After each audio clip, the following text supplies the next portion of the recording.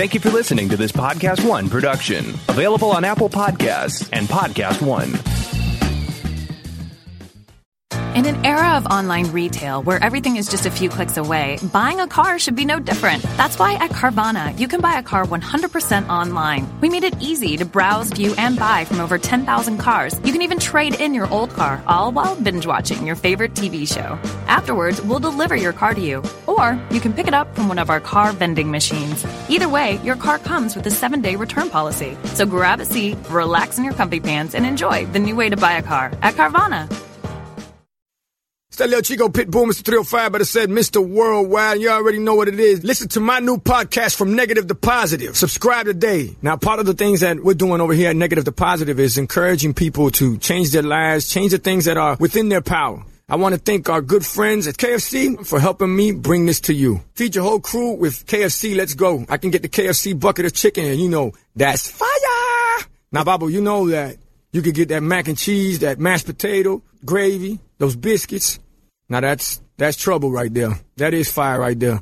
You know, on Negative to Positive, we always talking about striving and achievement, and the Colonel Sanders story is a story that inspired me since I was 10 years old. Look how life comes full circle. Now I'm talking about Colonel Sanders and Kentucky Fried Chicken and how much I love it. Listen to my new podcast, From Negative to Positive. Check out the vodcast. Subscribe today. Apple Podcast, Podcast One, Spotify.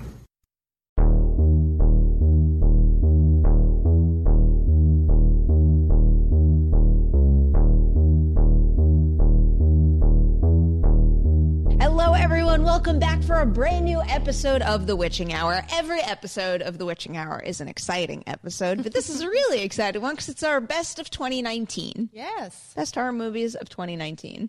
How you doing, Haley? I'm good. Very, I'm in that best of 2019 mode where nothing makes sense and everything is a constantly changing list. And Yeah. your heart is full of love for movies and your brain is full of pain with trying to express it in the best way. You just expressed that feeling the most accurately, like, that you possibly could, because that is exactly what I carry around with me right now on a day-to-day basis. And I feel like the fact that it's end of decade too is really messing with my head because I can't think of both things at the same time. Like, why couldn't we all just, band together and agree that we would cover best of the decade in like the middle of the year to give me a little breathing room between that and doing best of 2019? Then you're missing a whole half a year of the decade. So let's push it to the middle of 2020. There you go. And now that makes way more sense to me. That way we all have like, if it was dead smack in the middle, we would all have 6 months to really sit and think about our list, and maybe we'd all be happier with them for that. Reasonable choices. I don't know. All right. So we're not necessarily going to count down our top 10s in order. We're going to kind of bounce around here and discuss the year that was 2019 in horror. First thing I want to ask you, though, is like, what do you think about horror 2019? Do you think it was a good year for the genre, or do you think there's room for improvement?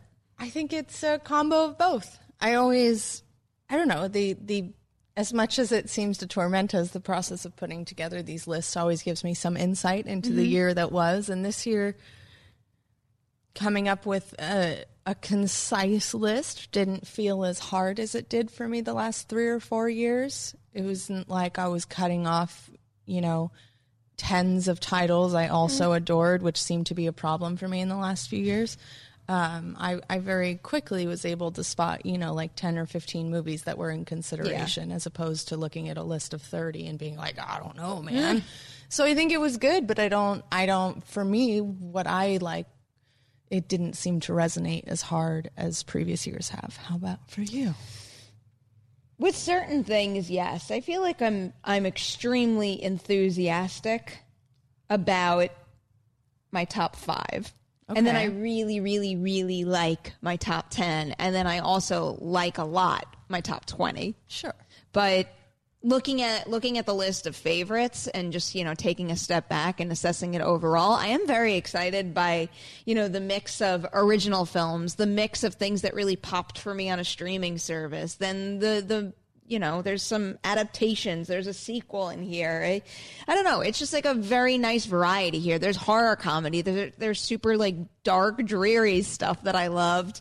I really, really take to the mix here. And it also really excites me for festivals that I love. When I look at this list, I saw 1, 2, 3 at film festivals, and they just really stuck with me. So it says to me that when you want to go find a good horror movie, go to South by Southwest. Overlook is on the rise, because one of these movies that I saw at Overlook that I bet you anything most people out there have not seen is in my top 10, only because I was made aware of it through that festival. And that's the kind of stuff I love to notice.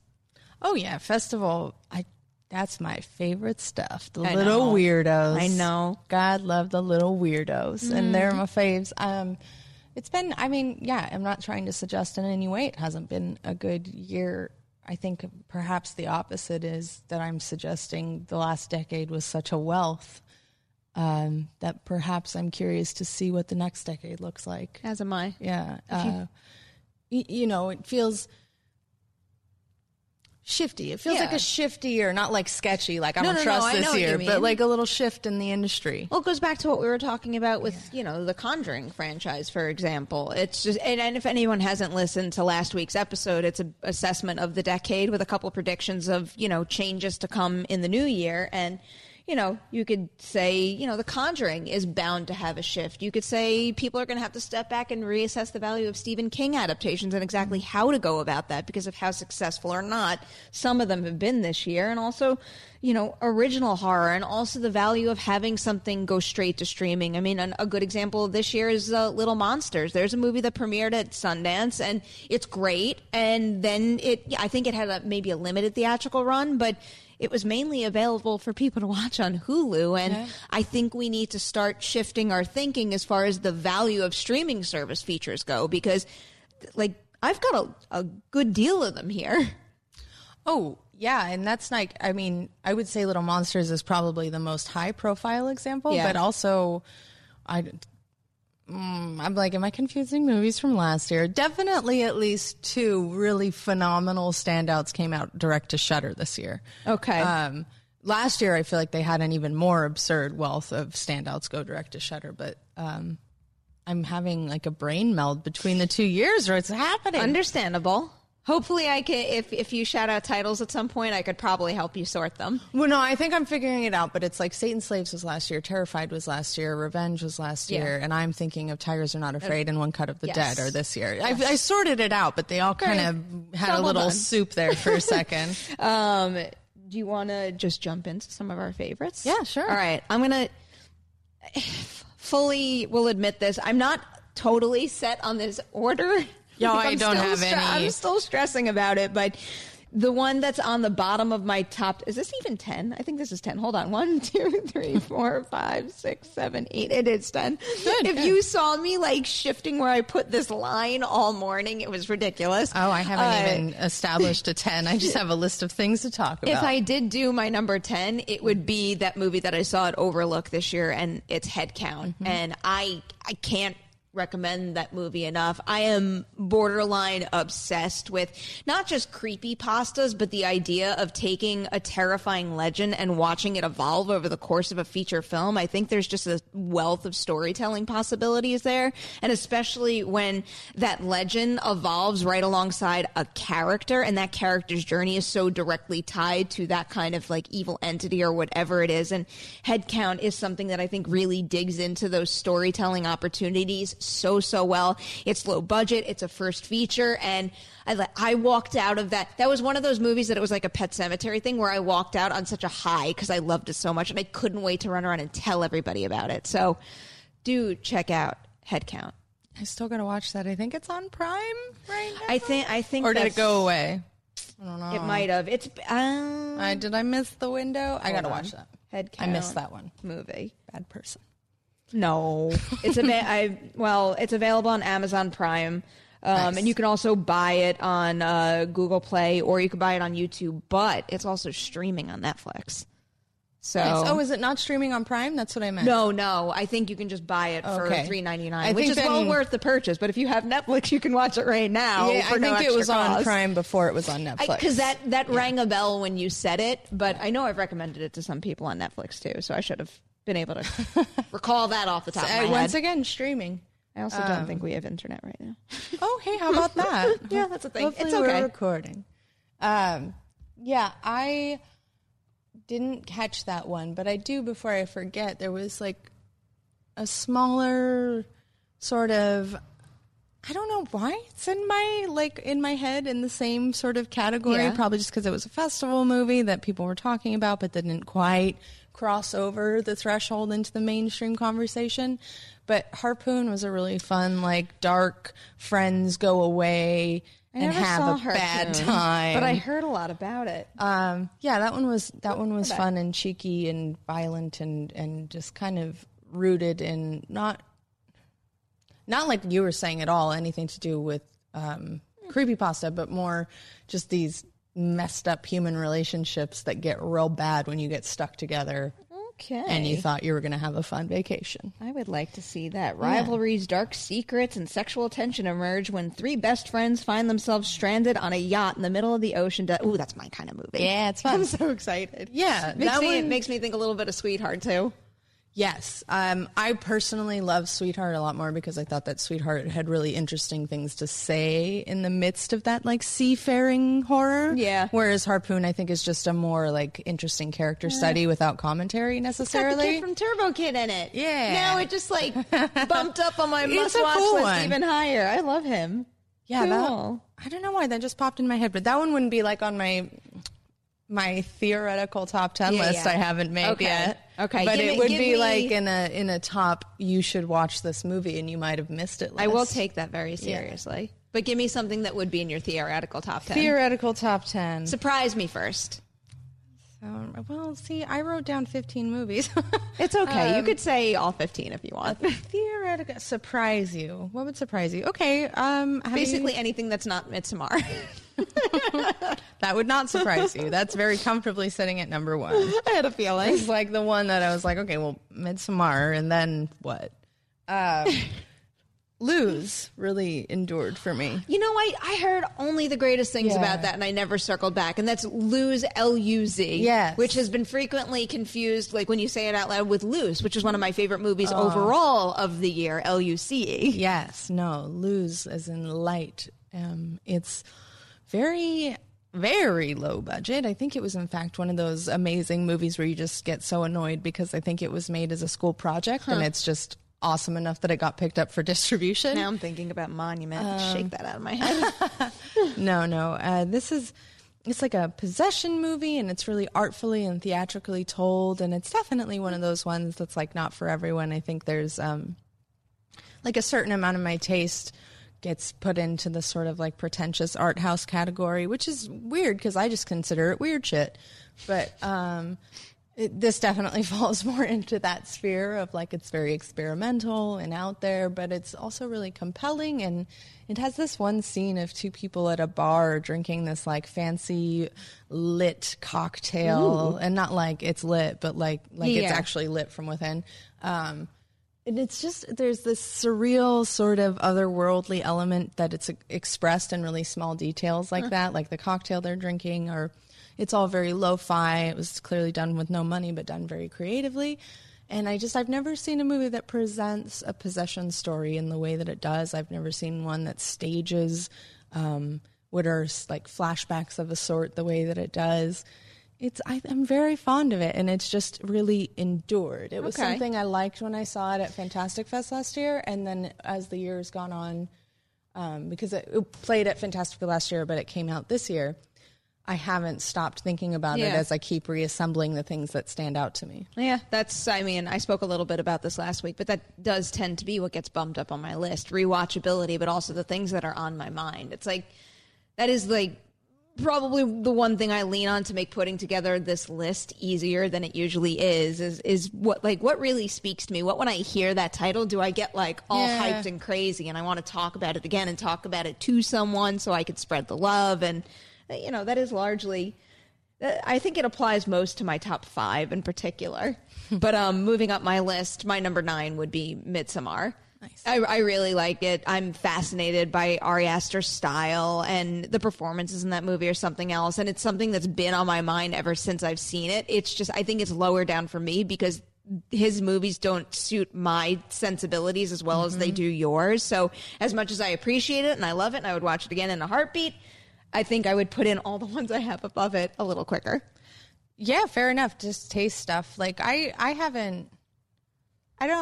it's like stupid to try to talk about because I don't even have my own feelings about it processed. And that's kind of what I love about it is I don't know that I ever will. And as I expressed in the episode where I did my best attempt to explain it, it's a very personal movie for me. I relate to it very deeply. I have like huge history of my own codependency and addiction issues that are usually interlinked. And so that whole film is just like, get out of my head. And while you do it, stop making my trauma look so fucking beautiful because it's really offensive and amazing. So I adore that movie, and I don't like. It's really hard to think of a director who's made 2 movies who's clearly so gifted with actors. Mm-hmm. Like that guy knows how to work with an actor. He really, really does. It's like what is that? How do you? I think it's a compelling thought. Like, how do you as a director, especially a new director, convince an actor to trust you so much to take them to that place? And I know that that's the actor's job, but it's not always that demanding. Mm-hmm. That's like a huge ask. Yeah. But I guess that's what actors want. They want the huge ask. I'm thinking about some of his, let me look this up before I say something that's wrong, but I'm pretty sure his short films before he made Hereditary were very... oh God, this is going to be the worst term to use, but very like actor-y, where it was very much like putting a camera in front of an actor and letting them do their thing. It's like, was he the one that did the one with Rachel Brosnahan? Yes. Okay. That I'm thinking about the right things, yes. But I feel like you could see that he probably built those capabilities through those short films. And true. Then, for all we know, maybe, Alex Wolff and Toni Collette watched those and they're like, I believe in you, man. I would think certainly somebody like Toni Collette, maybe, but I can't imagine her going into that blind. Like, again, a role that's that big of an ask for a first-time filmmaker. I'm certain she had to do some research on it. Yeah, that movie is something. I still can't believe that's first feature. It's, again, annoying. It blows my mind. Tone it down. I was like, even there's something I love in a film is rewatch value, and like, though that rewatch itself is a big ask because it's quite a long movie and quite an emotional journey. I definitely continue to notice more and pay more. I think it's such a richly constructed, and I can't remember the set decorator's name right now, but he did such a phenomenal job that it's one of those movies you can watch a million times and always see something new in the background, which I love. I have a random question. Yeah. Is The Lighthouse on your list? I don't even maybe I'm wrong. It doesn't read to me as horror at all. Honestly, that and Joker were ones that didn't initially come to mind that I see popping up on a lot of lists out there. And they both have horror qualities to them, no doubt, but I didn't immediately file it in that department. Joker is on my brainstorming list here because I do find that the last, 20 minutes of that movie are quite horrifying and effective. Yes.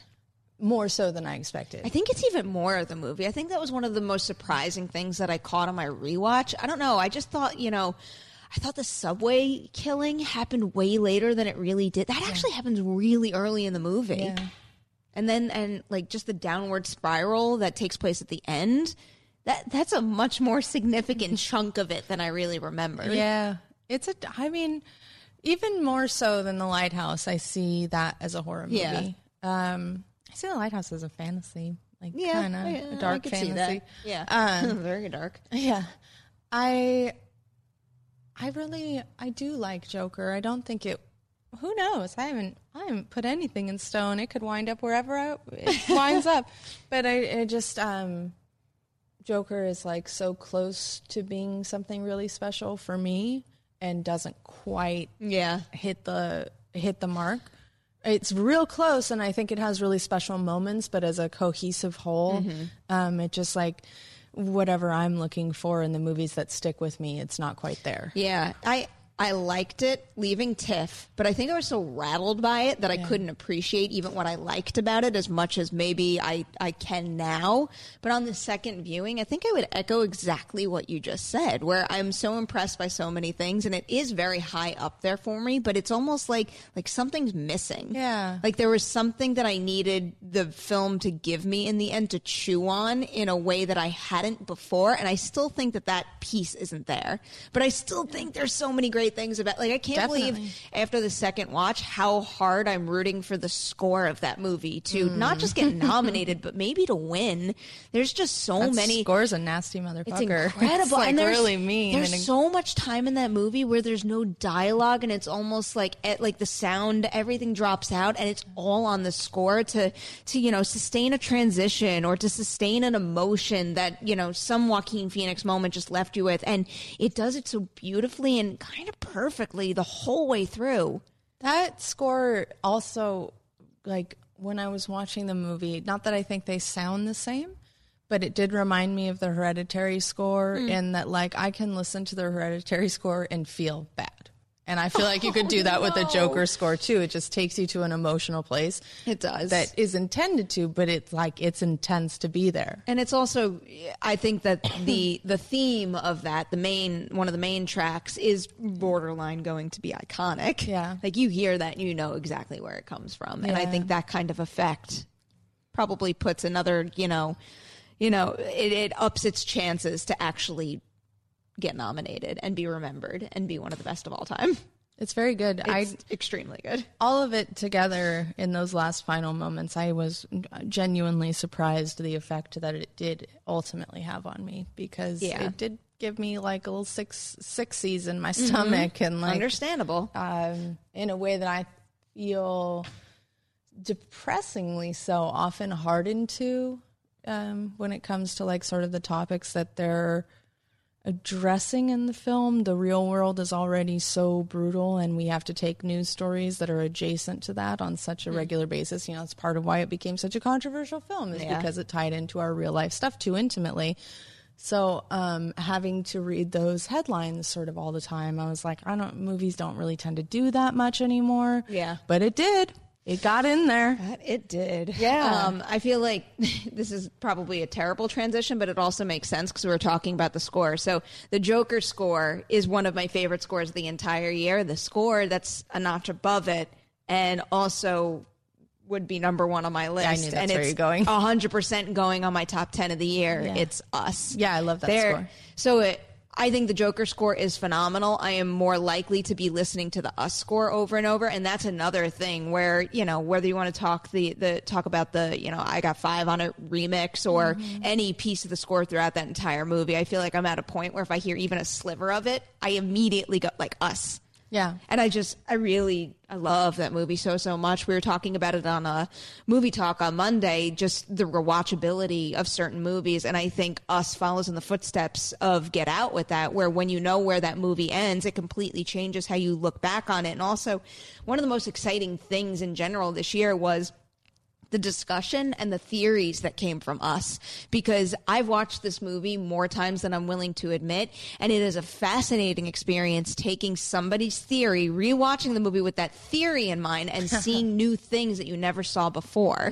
And it's just, like, I think it speaks to some of the themes and ideas of this movie, like just certain judgments we make of certain people and how that might not be accurate, and how easily it can be to be fooled by a certain persona that you put on, and all of that kind of stuff. And just like a movie that inspires you to play along and really think and really try to put yourself in someone else's shoes that could be completely different from your own. I don't know.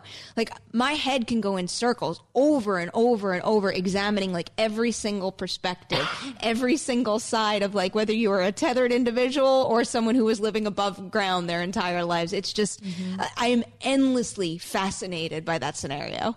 I think it's very, I told you recently that I revisited it, and it's not, again, I liked it a lot the first time I watched it. I wasn't fully obsessed with it like a lot of people are, and I still not fully obsessed with it, but I think it's damn good. And I think the reason I'm not fully obsessed with it is interestingly converse to what you were just saying, which is I think it answers way too much.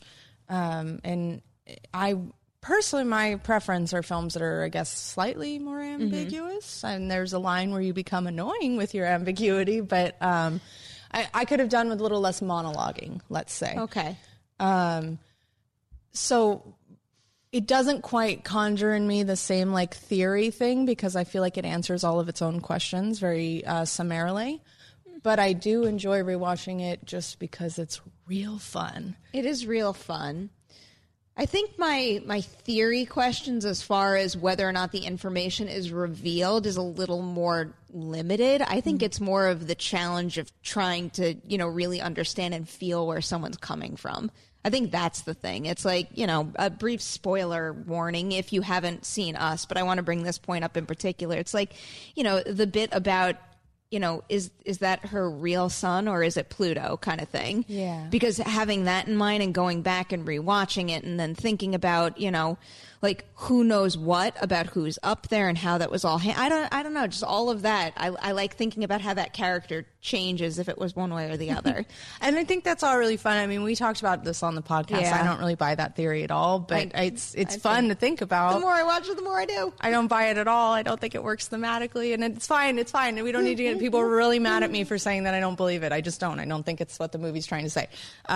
But I do love that the actors are so good. They're I'm trying to so not good. get yelled at for my opinions. I don't know. I just did Shahadi Wright Joseph get a Critics' Choice nomination? I hope she did, because she was terrifying. Critics' Choice. I think she's the scariest one one in the movie. Memorized by now.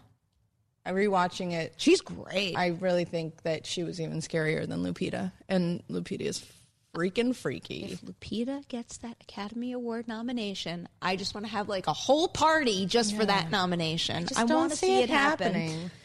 Even with some of the recent nominations she's getting, I don't know. I think she has a real chance now. Maybe. Yeah, Shahadi Wright Joseph is in the category for Best Young Actor, Actress at the Critics' Choice Awards. I'm so happy with how she this. Deserves it. Like I've said this before, but usually when I vote for things because I'm in BFCA, I usually I don't pick the things. I don't love the things that most critics love, I guess. I don't know. Or most people in that voting body pick. So I always pick like really obscure things and then my nominations never pan out. But I feel like the Best Young Actor, Actress category, there are so many here that I was really rooting for. Nice. I don't know. I'm just so excited to look at this category right now. Good. Do you want to name another one? Because I just named one of mine. Sure. Yes.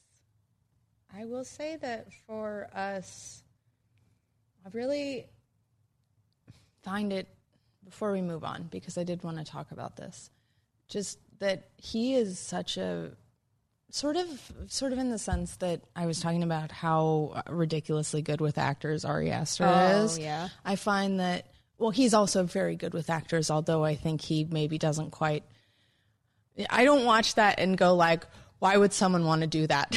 Like when I see Ari Aster's performance he's asking for, I'm like, why would you need that therapy? Like, why would you do that to yourself? Whereas when I see what he gives, what Jordan Peele gives actors to do, I think he gives them really fun roles, kind of. But I do think that what Us proved that Get Out showed is like his technical command and his use of color and texture and sound and all of the precise elements of filmmaking are something that he has such a complete grasp of and only improved with his second feature. Yeah. Which I think is really quite phenomenal when your first feature is Get Out. There's so many movies this year that I think exhibit that kind of precision, because as you were describing that, I'm like, oh, describe Knives Out the same way. Oh, totally. So like when you look around, but that's like what, his seventh feature or something? It is. It is. I think second Fifth, feature sixth, is a little different scenario, but it's just, I don't know. I think above all else, I just get really excited when we're talking about the best directors of the year when I see a movie and I'm like, no one could have done that like you can. Yeah. That's the thing that really gets me pumped. And I think I would apply that statement to both Knives Out and Us. I would agree with that. And many others. It's a beautiful movie. And that,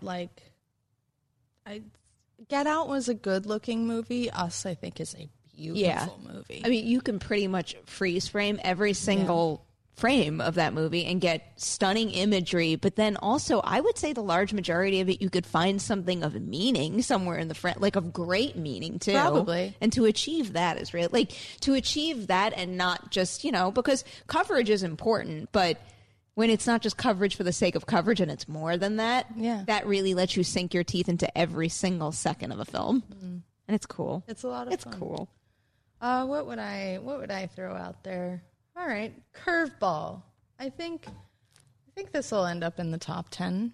This is another one that's stuck with me and really grown on me. And wait, can I ask? Do you think it's going to be on my list? No. Okay, but maybe Velvet Buzzsaw. Oh no. Yeah, I didn't think so. No, I watched it. It was fine. Yeah, no, I really like it, and it just continues to get higher and higher in my mind. When I watched it at the top of the year, I was like, yeah, all right, fine. But I think about it a lot throughout the year, and when I think about it, it makes me chuckle. Okay. And I appreciate I appreciate everyone's like several levels of extra in that movie. I find it really amusing, especially Jake Gyllenhaal. I loved your reaction to that just now. That was so genuine. I was thinking about Jake Gyllenhaal's like everything he does in that movie is just way over the top and so way too much. And same for Toni Collette. And I love it. It really works for me, and it really has stuck with me and amused me all year. There are certain parts that are still on my mind, but I think I have maintained what you described after your first viewing. I'm like, fine. Yeah, okay. Fair enough. I don't know why. It just, I think because it's so deliciously ridiculous, it has really stuck with me. And I like that it's, I don't know, it's Nightcrawler. Their first movie together is a more effective horror movie. It's scarier, I would say. Nightcrawler was one of my favorites of that year. Absolutely. That's one of my favorites of the decade. Like, I love that movie, and I do find it scary, but it's in the like genuinely scary way. It's in that turn on the news and feel bad kind of scary way. This is I guess quite literally. This is not as scary or sad. It's more like amusing. But I did enjoy the I don't know what the word is. It's not crass, but the sort of like bluntness of the scares, like the thing that eats your arm. That's so ridiculous. Or like this, the robot is genuinely unnerving. That is an unnerving design. Her being like covered in paint or whatever. That's so ridiculous. I don't know. It just really, it works for me. Yeah, your little pitch right now is actually making me want to rewatch it. You should. It's a lot of fun. I mean, this isn't really a curveball given how much we've spoken about it, but I think you're not going to see this on as many lists, maybe. And I'm jumping way up towards this is my number 5. Oh, I'm way out of order. We've already talked about both of our number ones. It's Escape Room. Oh, I love Escape Room. I don't know. I really think Escape Room needs to, and I'm glad it did well and it justified the green light for a sequel and everything. But I think this movie needs to be widely known, not just as like another cool horror concept that hit it big in January and is gonna like chug along.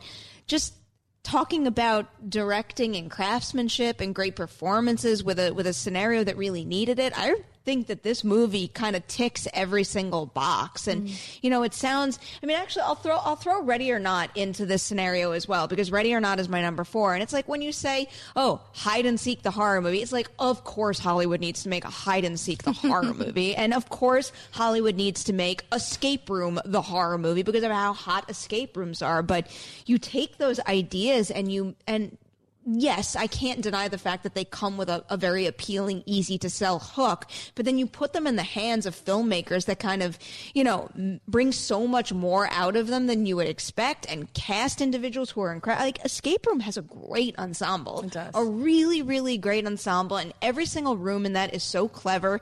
It's so suspenseful. It's got that Final Destination vibe, which everyone knows that I love, where, you're waiting. You feel the ticking clock every sense of the way, every cent. Geez, I can't speak.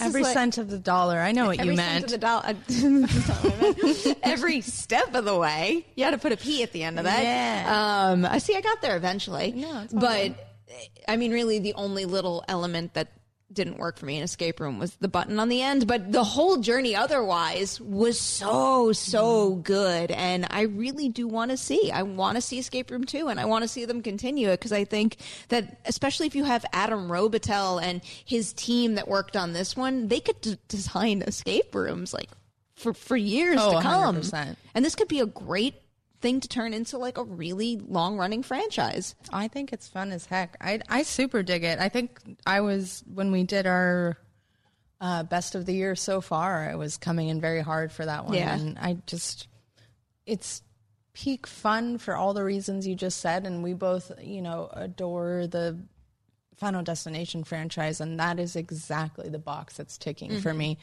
And it's also, I think it's fun that it's partly sci-fi in certain ways. Like when you think about the construct of the rooms itself and what it takes to make that happen, that's a bit of a science fiction element that I find really thrilling, is like, what could possibly be the next design, and what would it take to make that design come true? And, I do like, the button's what it is, but that gives it a franchisability. My goodness. Sense. We should record these later in the day. But then I'd be out of coffee, and maybe it would be worse. Every cent of the dollar is worth it on this show. I super dig it. I super like the performances, and I said this before, and I'll say it again. Give Deborah Ann Woll more kick-ass roles. Yes, please. She's so good. And as you were describing it, I kept thinking, I can't believe how different every room is. Yeah. It's like every time we got to a room, I didn't expect the next room to be as crazy as it was. It's a lot of fun. It's like, I mean, Cube is fun for that reason, but it makes Cube looks like a little child's toy, because in Cube it's like, is it going to be acid or is it going to be lasers? What's it going to be? And this is like a whole artistic, gorgeous design of insanity. It's like set piece gold. Yeah. I love that. And I'm hugely passionate about production design. Yeah. So I love getting that to be like a flex of part of the film's construct. Filled with it. Yeah. I feel like we should just sidestep over to Ready or Not, because I already uttered it. Yeah, sure. And it's definitely on everyone's list. It's my number 4. Nice. What a cool movie. So much fun. I still can't believe that Hide and Seek, the movie, worked. Oh, yeah. But I love the mythology they build around that game. And Samara Weaving is, she's not even that new to the industry anymore. She's had quite a few performances to her name that, make her a wow-worthy rising star. But, this one in particular, I feel like this should be the nudge to that next level. She's so good. She's such a good anchor for that kind of scenario. I wouldn't be surprised if it is. I mean, and especially because I just fear not enough people saw Ready or Not. Maybe I'm just harping on the box office too much, because I think it is doing fairly well on home release, but I just want everybody to know about her and Ready or Not. People keep bringing it up to me in my real life, so I know that it has reached. Good. And she comes up. I think this will absolutely be, and especially because when we had the directors on, they said that the studio asked them to look at her. That says to me that she's well on her way, especially because they worked with her on 3 Billboards, in which she had a good but minuscule role. Minuscule that made a big impression. And it's like when you look at how little screen time she gets in that, and just like how challenging and complex that character is in order to make that character have a good impression.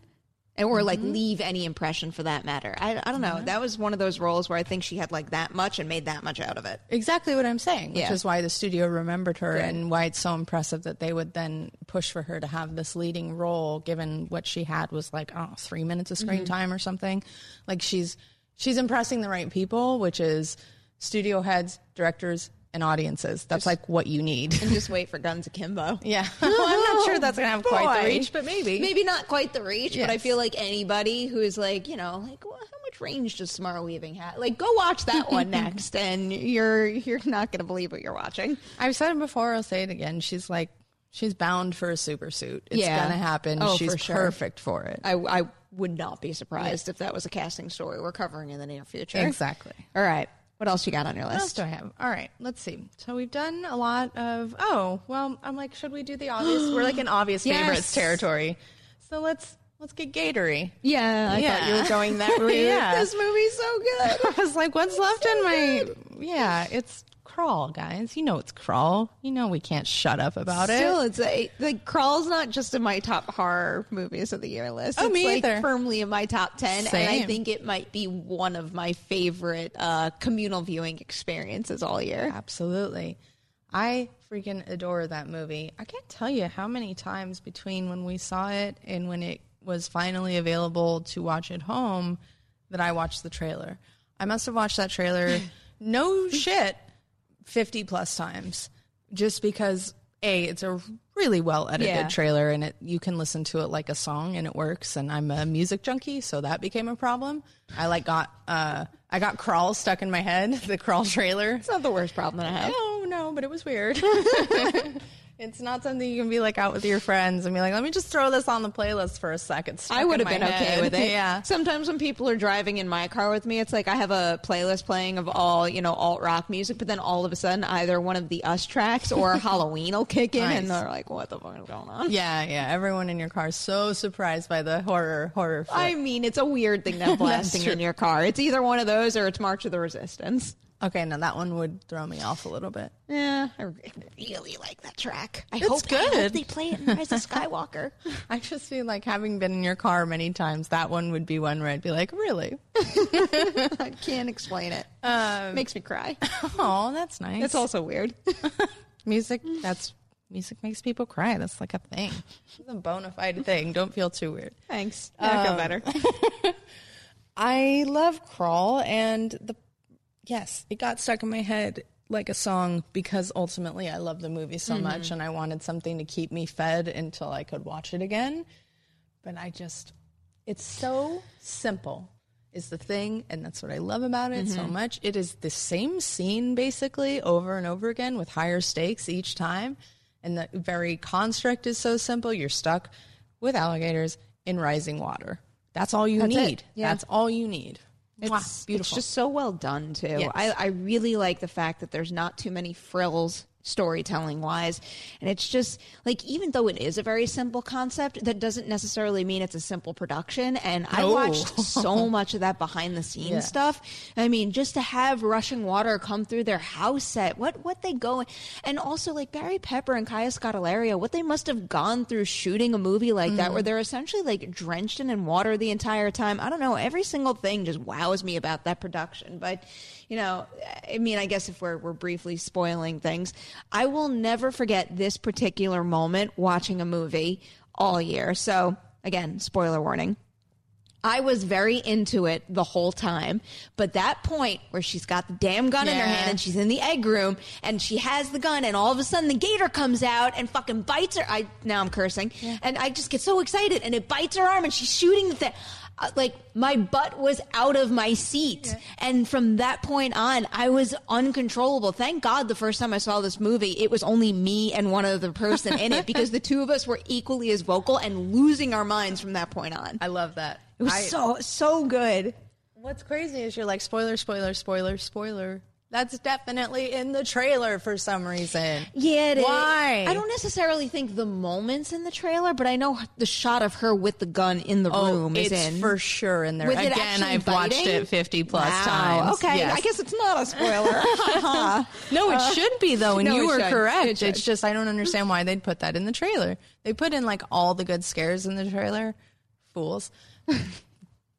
Also, clearly didn't advertise it enough, but that's a whole other rant. I could go into that for a while.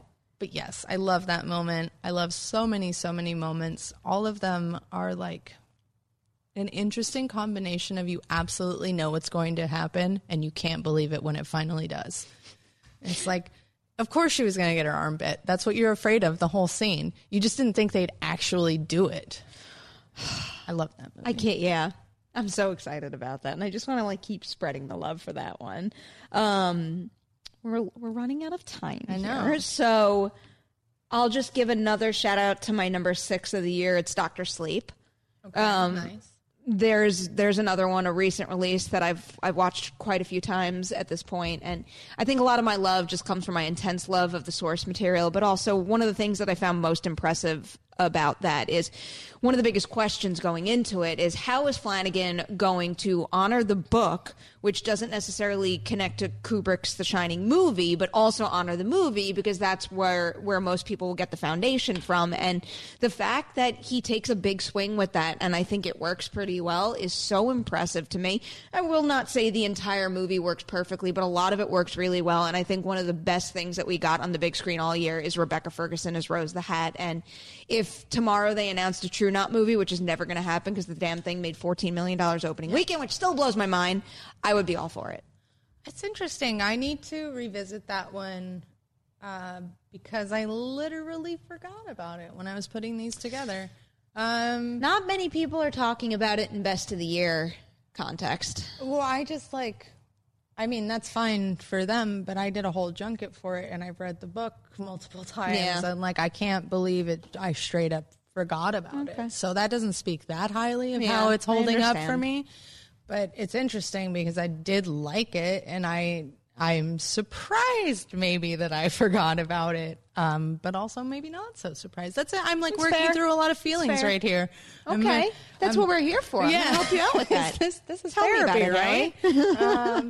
Yeah, I do like it a lot, but I obviously need to rewatch it if I've already 2 months after I went to the Stanley forgotten about it. I don't know that anything in it I don't know. Is scary the way that I maybe would like it to be. I think it's a good. I think the baseball boy scene is pretty scary. Okay, yeah, that's pretty upsetting. That's really scary. That is upsetting. Fair enough. That scene's really scary, and a scene as far as visual style and architecture goes that really wows me every time I watch it is the Abra versus Rose scene. I think that is just, it's so beautifully shot. Something like that shouldn't work. And I am just, I'm mesmerized when that scene kicks in. Yeah. I liked it. I need to watch it again. I wish they had sent screeners for that one.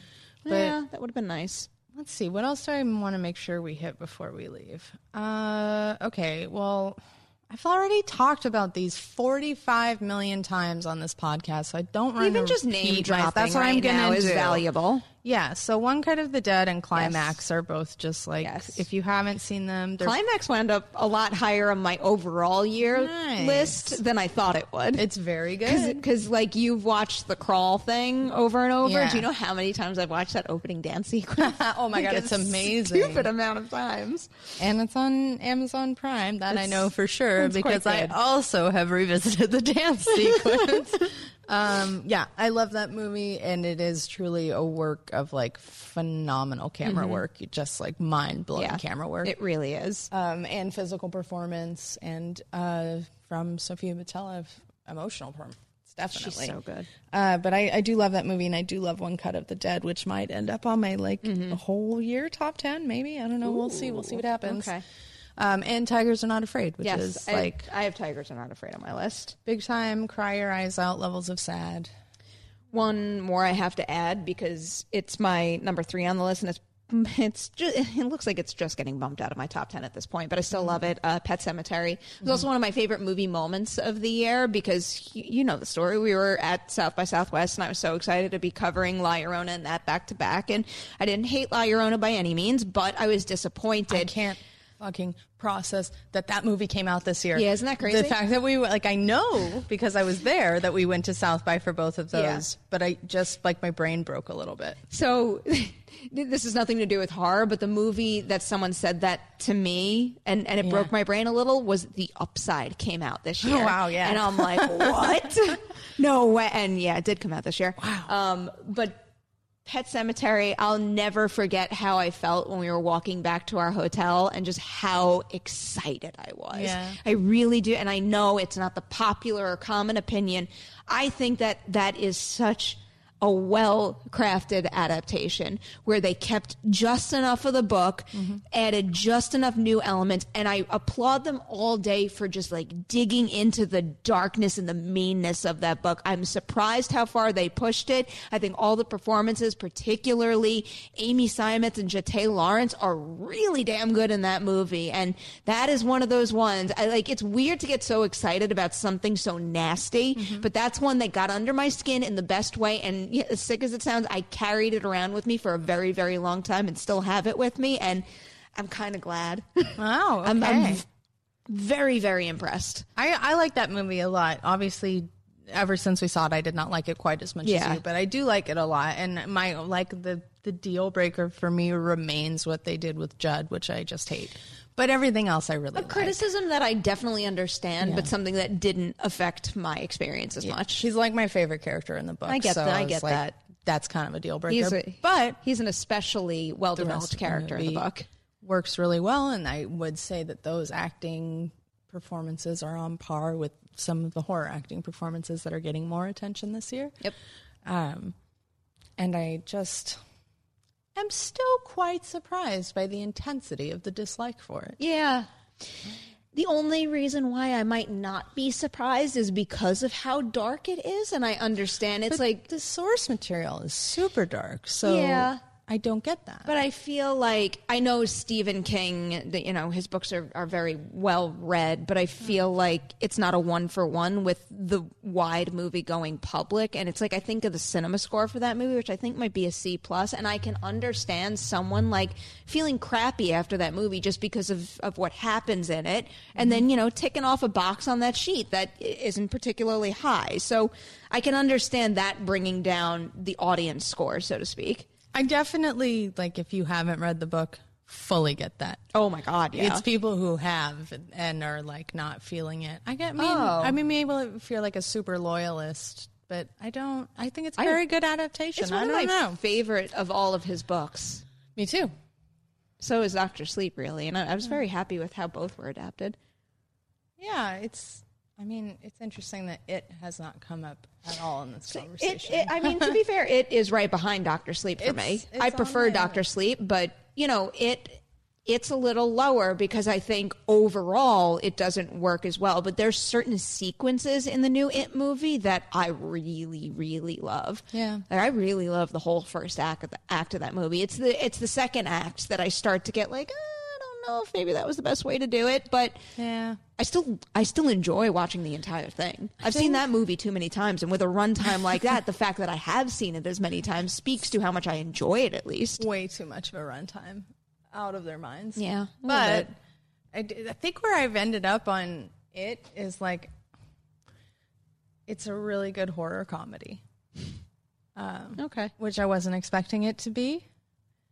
But that's where I've landed on it, is I enjoy it more for its comedy than its horror in most cases. There are maybe 2 scenes that are effectively creepy for me, but overall what works is when the characters are being funny. All right.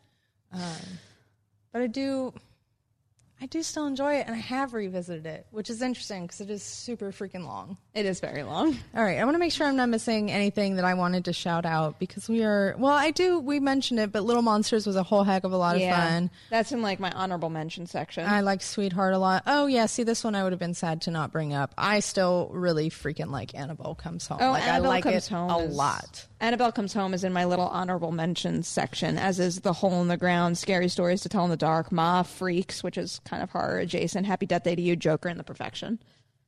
Oh yeah, The Perfection. Yeah. I almost forgot about that just because, I don't know, sometimes I think it's a little difficult to merge theatrical and streaming. I like The Perfection. That's one of those wild ones that had such intense buzz out of Fantastic Fest that I don't think it was quite what I was expecting. No. But it's a wild ride, and it's worth seeing. I quite like that. Yeah. All right. I think we do have to close this out. Yes. But we leave it to you. We love hearing from you guys. I mean, first off, I believe this is our last episode of the year. Oh my goodness. This is it. Is it? Yeah. Happy New Year. Yeah. Happy holidays. A very happy and safe New Year to everybody. But, another year of Witching Hour in the can now. And it's just I can't reiterate how much of a joy this is to record with you, Haley, and to get to interact with our wonderful viewers and having this be our year where we did our first live episode. I don't know. I'm filled with so much hope for this show in the new year. And we've had so many wonderful movies to celebrate. So just a very, warm, heartfelt thank you to everybody out there for supporting us with what we do, because I think I could speak for both of us where we love sitting at this table and talking horror. Absolutely. Always. It's my favorite. With the new year in mind, Can you think of, I just had one and it literally flew out of my head, so if you can't, I don't blame you, but what's your favorite horror movie you've seen that hasn't been released yet and that's coming out next year? Oh, The Lodge. Okay, that was easy because I was very upset when they moved it. I wasn't able to include it on my best of the year list. Gotcha. I'm going to go with, I think it wasn't the one I was thinking. So whatever movie you are, we'll see you in 2020. But The Platform. That would be up there for me too. Oh, so many good things. Good things to come. Good things on the Witching Hour. Good things in your theaters and on your streamers. Thank you guys so much for watching this episode and for watching us and listening to us all year. Yay. You have officially survived the Witching Hour. It's that little Chico Pitbull, Mr. 305, better said Mr. Worldwide, and I'm here to tell you about my new podcast, From Negative to Positive, brought to you by my friends over at State Farm. I believe that to have success, you got to play the game, so that the game doesn't play you. You know, the biggest risk you take is not taking one. It's very important that you make sure that you make the most out of your money, especially when it comes to insurance. State Farm offers surprisingly great rates. They have great agents standing by helping you personalize your coverage. All this is backed up by award-winning, easy-to-use technology. It's a great price with an even greater service. When you want the real deal, like a good neighbor, State Farm is there. Does anybody want breakfast? Guys, let's go. I'm leaving for McDonald's in 5 seconds. Why didn't you start with that? The Breakfast Stampede Meal. It's only at McDonald's, where there's a meal for every morning. And nothing says morning like a classic sausage McMuffin with egg. Right now, get this all-time favorite for just $2 on the $1, $2, $3 menu. Price and participation may vary. Cannot be combined with any other offer or combo meal. Ba-da-ba-ba-ba.